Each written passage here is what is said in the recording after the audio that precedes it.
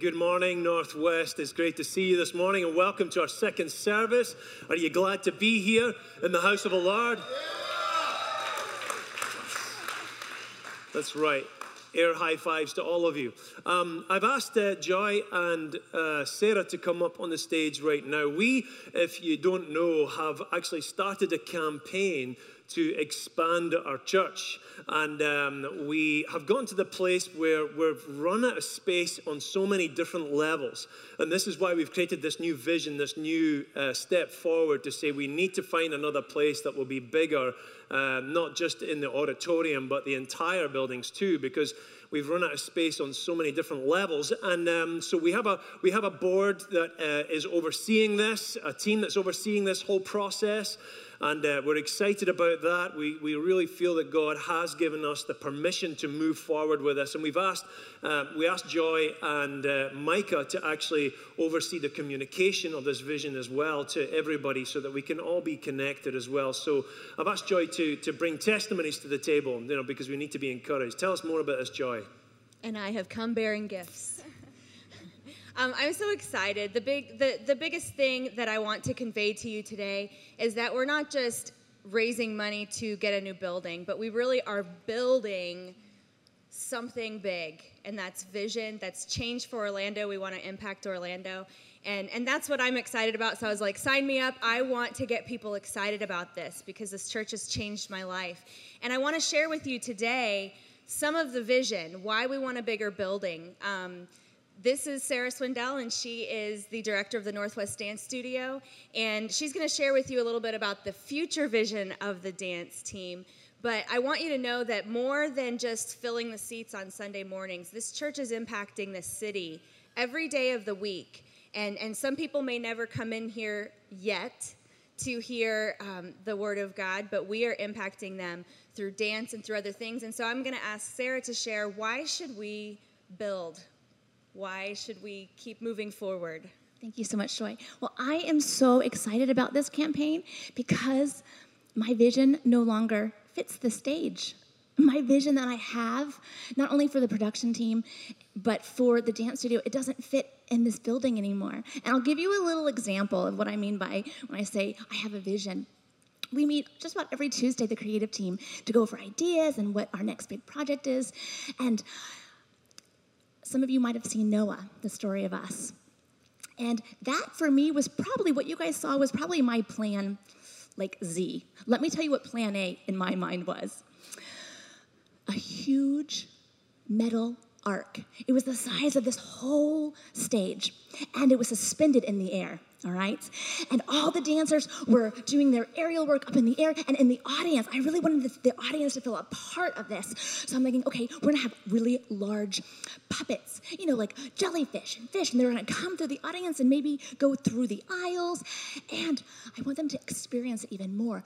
I want it to rain. Somehow, how can we actually get it to rain in this building?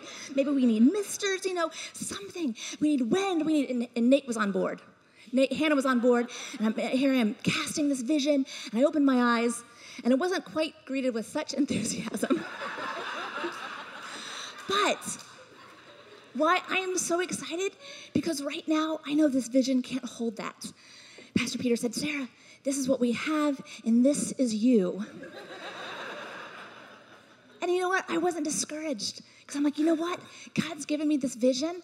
I have this in my heart. I know he's planted it for a reason. Now we just need a building. We need a building that can have us flying from the ceilings and animals coming down the aisle and maybe even raining. So I'm really excited. Not only that, even we've outgrown the dance studio. We have hundreds of kids that come in, and they're actually performing this weekend for Lovely Junior. They performed last week for Lovely, and that is exciting. That is so exciting. So not only are we training them in dance skills, we're also teaching them about what being a lovely girl is, their confidence, and their self-image. So I am excited. I have lots of vision. The other idea I have for the dance studio is I want it to have a collaboration with art classes. So maybe we have art going on at the same time we have dance and music. So when we come together with an idea, okay, Miss Moggy, Miss Linda, can you go and do a painting for us? Jared, And Wes and Joel, can you write us a song for this dance and for the production? So it was a team, a huge team that I have the vision for. So now we just need a building. You're it. One last thing I want to mention is that we need a bigger building because if you haven't noticed, whenever we do big productions, how many different plays do we have? Like 4. And can you imagine the toll on all of the dance team to do that 4 times? 3 times in one day, and that's because we reach out to almost 2,000 people with those productions, and we can't fit 2,000 in here. So how much better, how much more energy could there be if they only have to do that once and we go big? Amen. They have to have different dance teams because they can't all fit on the stage at one time, so they each have to do one show. How incredible would that be to see all 100 students on the stage? So that's why we are building, not just because we need a new building, but we want to impact the teens and the young girls and even the guys of this church, of this city, by growing. So thank you very much. If you have testimonies, you're going to be hearing more vision and more testimonies because we cannot outgive God. And for those of you that have committed to the building campaign, if God is already moving in your life, please find me. You can call the office and get my email. It should be on the website. But I want to know, because I want to make sure that everybody knows that God is moving and he is responding to us saying, yes, use us. We will build. Thank you. Amen. Thank you so much. Who's excited about what God has in store for us? It is good. It's absolutely wonderful. This morning we're going to be starting a new series called Church Builders, and we're going to be talking about building the church. And this is not just about building a building, but it's about building the church, the people. And because God has given this vision to us that is now outstripped the size of the resources we have, we also must look to God to understand what steps must we take in order to fulfill the things that you have called us to do. So that's why we're doing this series called Church Builders. And so I want to start off by reading from Joshua. We're going to be, if you've got your own Bibles or your own smartphones, we're going to be reading from chapter 6 or 7 and starting off with that. But I'm actually going to read the first few verses that isn't on the screen for you, and then we'll skip over to chapter 6 and 7 there and forward. And it says this: After the death of Moses, the servant of the Lord said to Joshua, son of Nun, Moses' aide, Moses, my servant, is dead. Now then, you and all these people get ready to cross the Jordan River into the land I am about to give to them, to the Israelites. I will give you every place where you set your foot, as I promised Moses. Your territory will extend from the desert to Lebanon and from the great river, the Euphrates, all the Hittite country to the great sea in the west. No one will be able to stand up against you all the days of your life. As I was with Moses, so I will be with you. I will never leave you nor forsake you. Be strong and courageous, because you will lead these people to inherit the land I swore to their forefathers and give them. And this is where we pick up. Be strong and very courageous. Be careful to obey all the law my servant Moses gave you. Do not turn from it to the right or to the left, that you may be successful wherever you go. Do not let this book of the law depart from your mouth. Meditate on it day and night, so that you may be careful to do everything written in it. Then you will be prosperous and successful. Have I not commanded you? Be strong and courageous. Do not be terrified. Do not be discouraged. For the Lord your God will be with you wherever you go. Thanks be to God for his word. A few months ago, I taught about how the Israelites were moving to the promised land and how they began in the land of Egypt, which is the land of slavery, and then they moved into the desert, and they were there for a much longer period than they should have been, and then they ended up crossing over the Jordan into the promised land. This is the guy, Joshua, that we just read about, who is now about to lead them into the promised land. And we said that the land that they were in with under slavery in Egypt was the land of not enough. And then they moved into the land of just enough, because God gave them manna every day, just enough for every day, and never more than what they should have for the next day. And then thereafter they moved over to the promised land, where it says that it was overflowing with milk and honey. Not just enough, but overflowing with milk and honey. And we believe that our vision for what God has called us to do as a church is that we're in this precipice where we have lived in a place where at one time maybe we had more than enough when we first had this building, but we've been in this place for the last few years where we've got just enough to do the things that God is calling us to. And we really see this vision that we're meant to move into a place where it's more than enough. And I'm very excited about that because, to be honest, my mind and my heart has already moved over there. It's already moved to a place of more than enough. But before they actually were about to walk into the land of more than enough, before they crossed over the river of Jordan into the promised land, God gives this very clear word with very clear instructions to Joshua, and then tells Joshua, tell this to everybody else. And they were expected to take this to heart, to understand what God had told them to be careful of, to watch for, to guard in themselves before they went into the land of more than enough. And I believe that the word that God gave them was this, and you can see it in the scripture that we've just read, is that he talks about their morale and their morality. He said, guard your morale and guard your morality. And then he repeats himself in the other way around and he says, guard your morality and guard your morale. I think of it as a coin. Now, when you look at a coin, usually most coins have it such that there's a head on one side and what's on the other side? It's not tails. There is no tail there, right? You ever noticed that? Head or tails? I've never seen a tail on the other side of the coin, right? But there's something there. There's something on the other side. There's something that maybe it's an eagle, maybe it's whatever is the representative of the state or whatever it is, but on one side there's a head and on the other side there's actually something else. Now it seemed like when we're talking about morale and morality that those two things shouldn't really have that much to do with each other, but God has connected these two together and said, pay attention to this because one is affected by the other and the other is affected by one. Just like a coin. And so as I'm looking at this, I can see that I'm looking at a coin. I can flip the coin. My morality is the value or the value that I put into my morality. And it absolutely affects the value that I have in my morale. The value that I have in my morale will eventually affect the value in my morality. Always eventually. Maybe not straight away, but it will happen eventually. So I'm asking myself this question, what is it then that affects our morale and our morality? Well, when he was saying be strong and be courageous, and he went on to talk about what they should do in order to be strong and be courageous, I was starting to think about this, and I was thinking, what is it that affects my morale? And it's quite simple. There's three things that I can see that directly affect my morale, and it's this. It's myself, it's others, and it's God.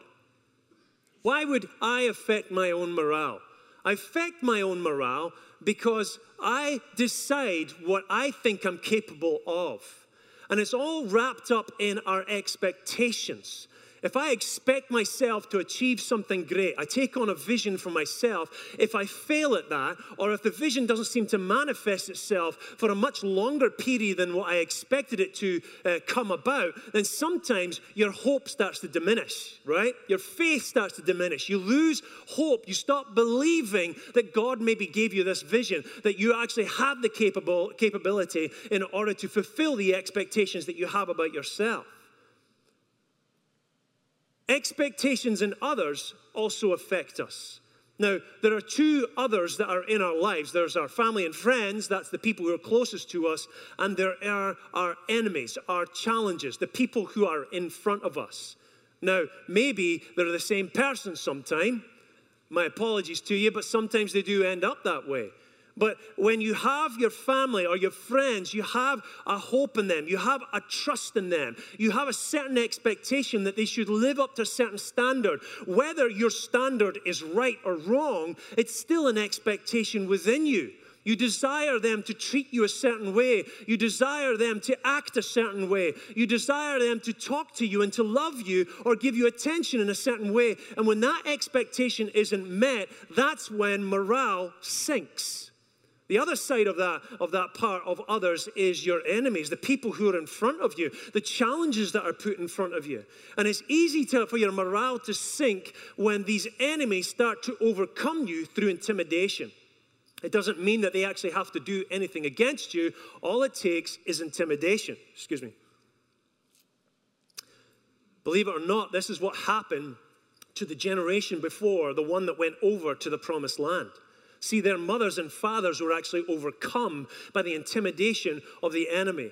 Moses took 12 guys from each tribe and he sent them over into the promised land. He said, go scout out what God has called us to take. And they went over and they came back and all of them said, wow, the place is flowing with milk and honey. You have never seen such great resources and treasures. You've never seen so much availability of what God would want to give to us. It's amazing. And 2 of them said, we can do it. And the other 10 went, no, we can't do it. They can't do it because they said the people who are in that land are giants. We are grasshoppers in their eyes. Their morale sunk. They felt intimidated because their eyes were on those giants. And the amazing thing is, it only took 10 people to affect thousands. In fact, thousands of people were directly affected by the words of 10 men. Directly affected by the words of 10 men. Yet not one of those thousands of people had verified or seen whether there were giants. Right? There was no verification. Is that true or not? Well, he said it is, so therefore it must be true. But none of them had verified that. Any one of them could have swum across the river and went, let me just check out for myself here. Yeah, there are giants. Or these guys are not as big as what he said, right? And so it's important for us to understand how much we're affected by our expectations of what our friends and family say and what our intimidations are from our enemies. Our expectations can be diminished and our intimidation can then go up with our enemies too. And so we're affected in our morale by ourselves, by others, our friends, family, and enemies, and by God. This is where it really sinks in, I find, as Christians. Because maybe you can resist the disappointments that exist with your family or with yourself. But when it comes to God, it really cuts you down. It really pulls the rug from underneath your feet.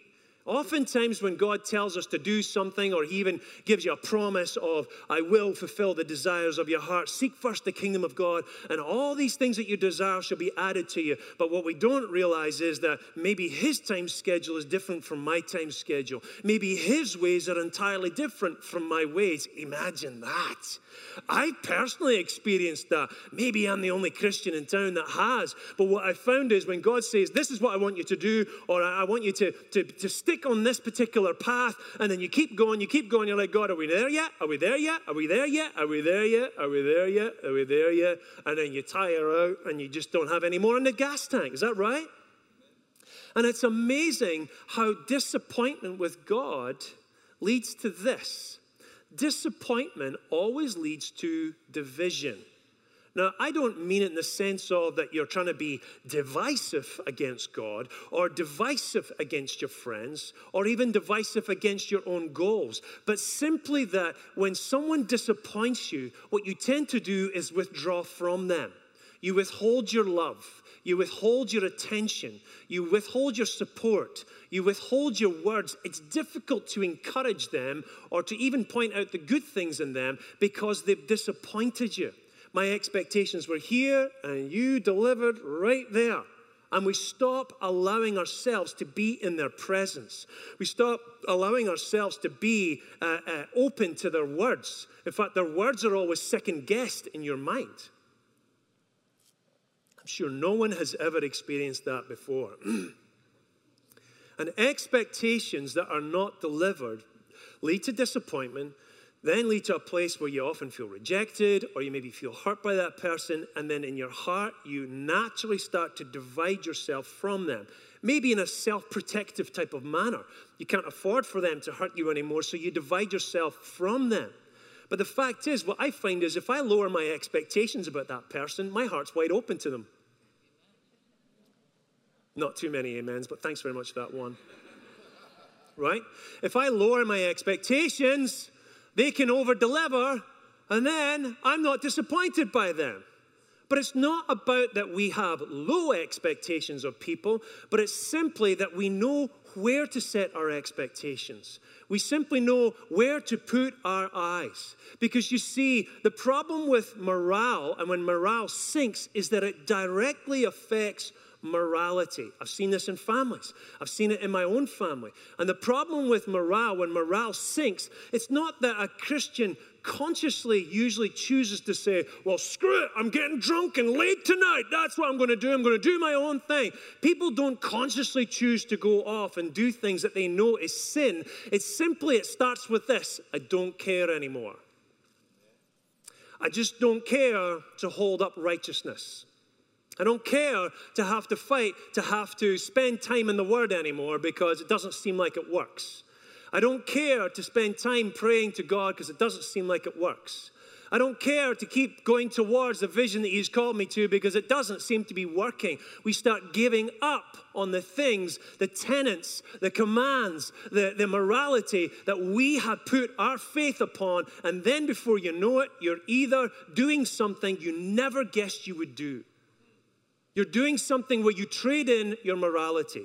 You trade in your integrity in business. You trade in your sexuality in relationship. You trade in what you allow into your mind and you watch junk on TV. You trade in what you do in order, what you believe is a good relationship with your family. And you start trading in the things that you have said are tenets. And maybe if your morale sinks, your morale might be directly affecting someone else's morality, which is what I often find with families. Listen, I'm going to confess, I've got it in my family too, that with the disintegration of one marriage, I found that some of my nieces and nephews have stopped walking on the faith. They stopped walking with God. And eventually they let the little creep come into their lives, which is the creep of sin. It's the creep of these things coming in. And it's simply because they have lost their morale.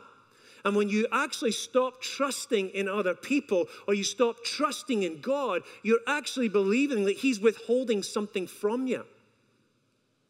You see, this tactic is not new in the world or the playbook of the enemy. He did this with Adam and Eve. All he did was second guess God in the ears of Eve.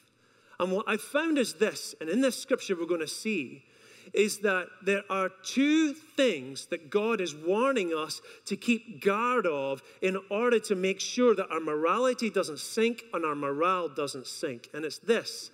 He says, guard your eyes and guard your ears. And I'm going to read two scriptures and I'll explain them to you. He says, be careful to obey all the law my servant Moses gave you. Do not turn from it to the right or to the left.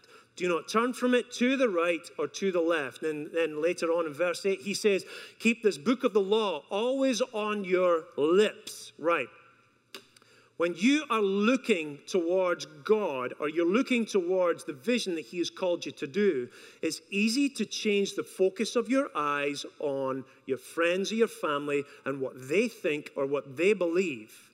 But now that you put your attention on them, they not only maybe disappoint you, but now you're taking in what they have said, when the fact is we've got to look towards God. Or we look to the right and look towards what the enemy says and what his intimidations are, and then we start losing heart. And what always happens is we start to second guess God. The problem with that is it's the same tactic that the enemy used on Eve in the Garden of Eden. Did God really say that? He didn't even say that God didn't say it. He just said, did God really say that? And what we do is we start wondering, well, if God, maybe He didn't say that. And if He didn't say that, then maybe He is meaning something else. He's hiding something from me. He's withholding something from me. Maybe God doesn't love me as much, and rejection sets in. We start second guessing God, and then we make decisions based on our own understanding or thinking and in direct contradiction to what He told us to, rather than taking some time, putting our knees on the ground and say, God, I'm not too sure, but what is it you want me to do? What is it you have told me to do? Which way should I go? Instead of taking the report of your good friends who have gone into the promised land and said, it ain't worth doing that. Instead of taking the report of your family who said, don't cross over, it's too big, it'll kill you. Instead of taking the report of the intimidation of your enemies, maybe we should get on our knees and say, God, what have you told us to do?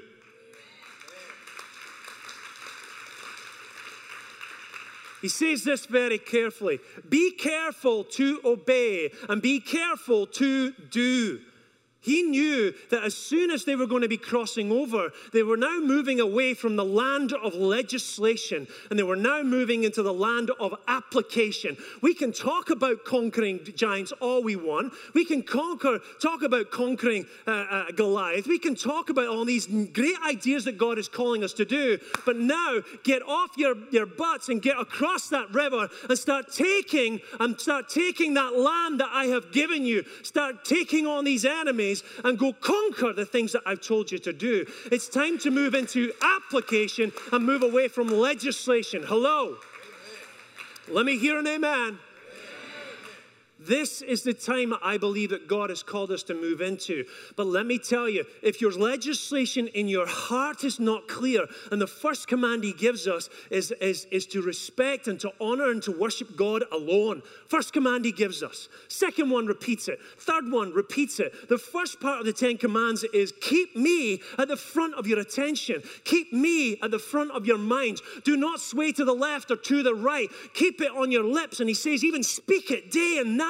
Meditate on it day and night. Why? Because words come out of your mouth and go back into your ears. Words come out of your mouth and go into the ears of your children, your wife, your husband, your friends, whoever it is. Words come out of your mouth, they're coming out of their mouths, and you have to decide whose report are you going to believe. You know what I love about this? Is Joshua said, I'm going to be wise and smart about this. I'm going to send a couple of spies into the land. Why? To size up the enemy? No. Did he send the two spies to go figure out, should we go or shouldn't we go? No. He had already made his decision he was going to go. And what he did was he decided not to take a quorum or a poll or a democracy of let's make this fair and take one from each tribe and send them all in to find out what happens. He tried that before 40 years ago. He decided to send in two people that he knew he trusted. What is it that he trusted? For them to tell him what he wanted to hear? No. He trusted them to listen to God, to look for where God is. And you can see it in their answer. The first part they said to Joshua when they came back, the Lord has surely given the whole land into our hands. Had God given it to them yet? They didn't even have it in their hands, but they're saying, we believe God. Surely he's given it to us. They didn't trust what they saw. They didn't trust what any other murmurings or thoughts were. They trusted what God had been telling them for 40 years. And they said, just to be clear, Joshua, we still believe what God has told us. We went and looked at it and went, dang, this is exactly what God is telling us to take. And then what happened was, the second part of that, they said, and all the people are melting in fear because of us. What they spied and spotted in the other camp was this. They saw that their morality was down. They saw that their morale was down. They were trembling in fear. Why? Because their eyes were on each other and their eyes were on their enemies. Their eyes weren't on God. There was only one person in that whole of Jericho whose eyes were on God, and she took a bold step to say, I know your God is the right God, and I want to be a part of your party. And she's the one who hid the spies and helped them. Her name was Rahab. She was a prostitute. She hung down a huge big red scarlet thing out of her window, and that's the only house that didn't fall when they conquered Jericho. They saw the faith in one person and said, we're for you. Then they saw the lack of faith and the wrong spirit in other people and said, we're not going to be a part of that. You're the one we're going to conquer. What a beautiful story that turns out that Rahab was the great grandmother of Jesus. Wow. So those who have believed the report of the Lord, who have put their eyes on heaven and on the call of what God has called them to do, are the ones that will inherit the promised land. They will inherit what Jesus does on the cross. They will inherit everything that he has won back from the enemy and taken back into his own kingdom. I want to be a part of that lineage. So I'm going to ask you this morning, whose report are you going to believe? Mine? I hope not.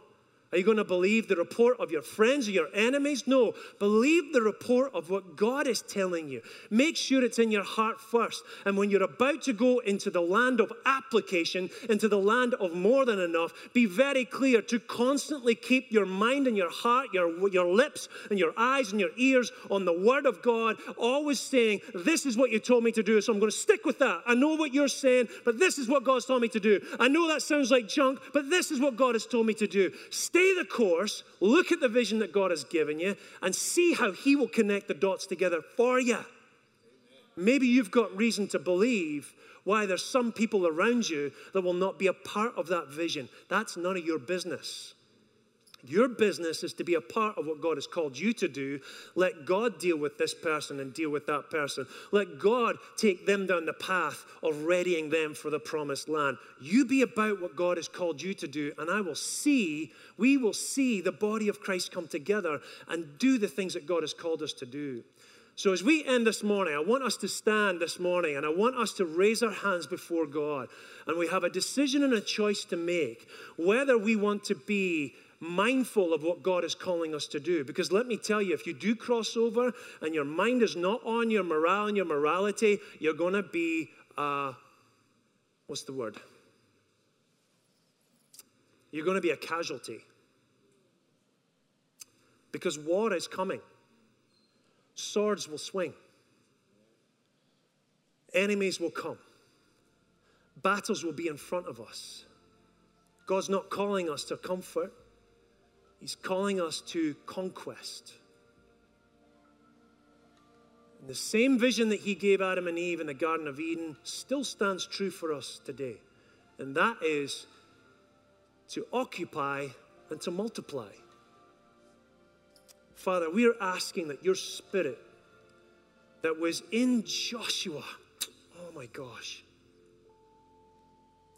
Father, please, we're asking that you would ramp up that spirit within us. The spirit of believing in the mighty God, the host of hosts. The one that would not follow any man's tactics, but would do it a different way. The one who made us walk around a city, and only by a shout did that city fall down. Oh God, your ways are greater than ours. Forgive us, Father, for losing hope, for our strength diminishing by not spending time in your presence. For those who wait upon the Lord will renew their strength, will exchange their strength. What is it that God has called you to do? Be about that business. And if it doesn't look like he fulfills it, do not lose hope. Do not let your expectations wane or go somewhere else. But let it be on the one who fulfills all the promises. He is the God of a promise that has never been broken. Same God then, same God today. So we choose to trust in you once again. Oh God, stir up that spirit within us. Stir up that spirit within us. Stir it up within us, oh God. Let us see the vision once again. Let's believe what you have called us to do. You're our Father, and we'll only be about your business. I pray, Father, now that you would bless everybody from the top of their head to the bottom of their feet. And if you need to do some repentance, take the time right now to do it. Because repentance is the fastest way to get into the presence of God, guaranteed satisfaction or your money back. Oh God, we repent now to get back into your presence. We're sorry, Father, for looking to the left and looking to the right. Sorry, Father, for looking at the enemies and the giants. Sorry, Father, for thinking we were incapable, that something was beyond you, God. But everything is possible with you, oh Father. Sorry, Father, for that. We put ourselves back into place with you. We repent. We take your spirit back into us, and we spring up a spirit of joy. And we say, surely the Lord has given us the whole land, not half the land, not a piece of the land, but the whole land. Surely the Lord has put it into our hands. Surely the Lord has made the enemies melt in front of us, oh God.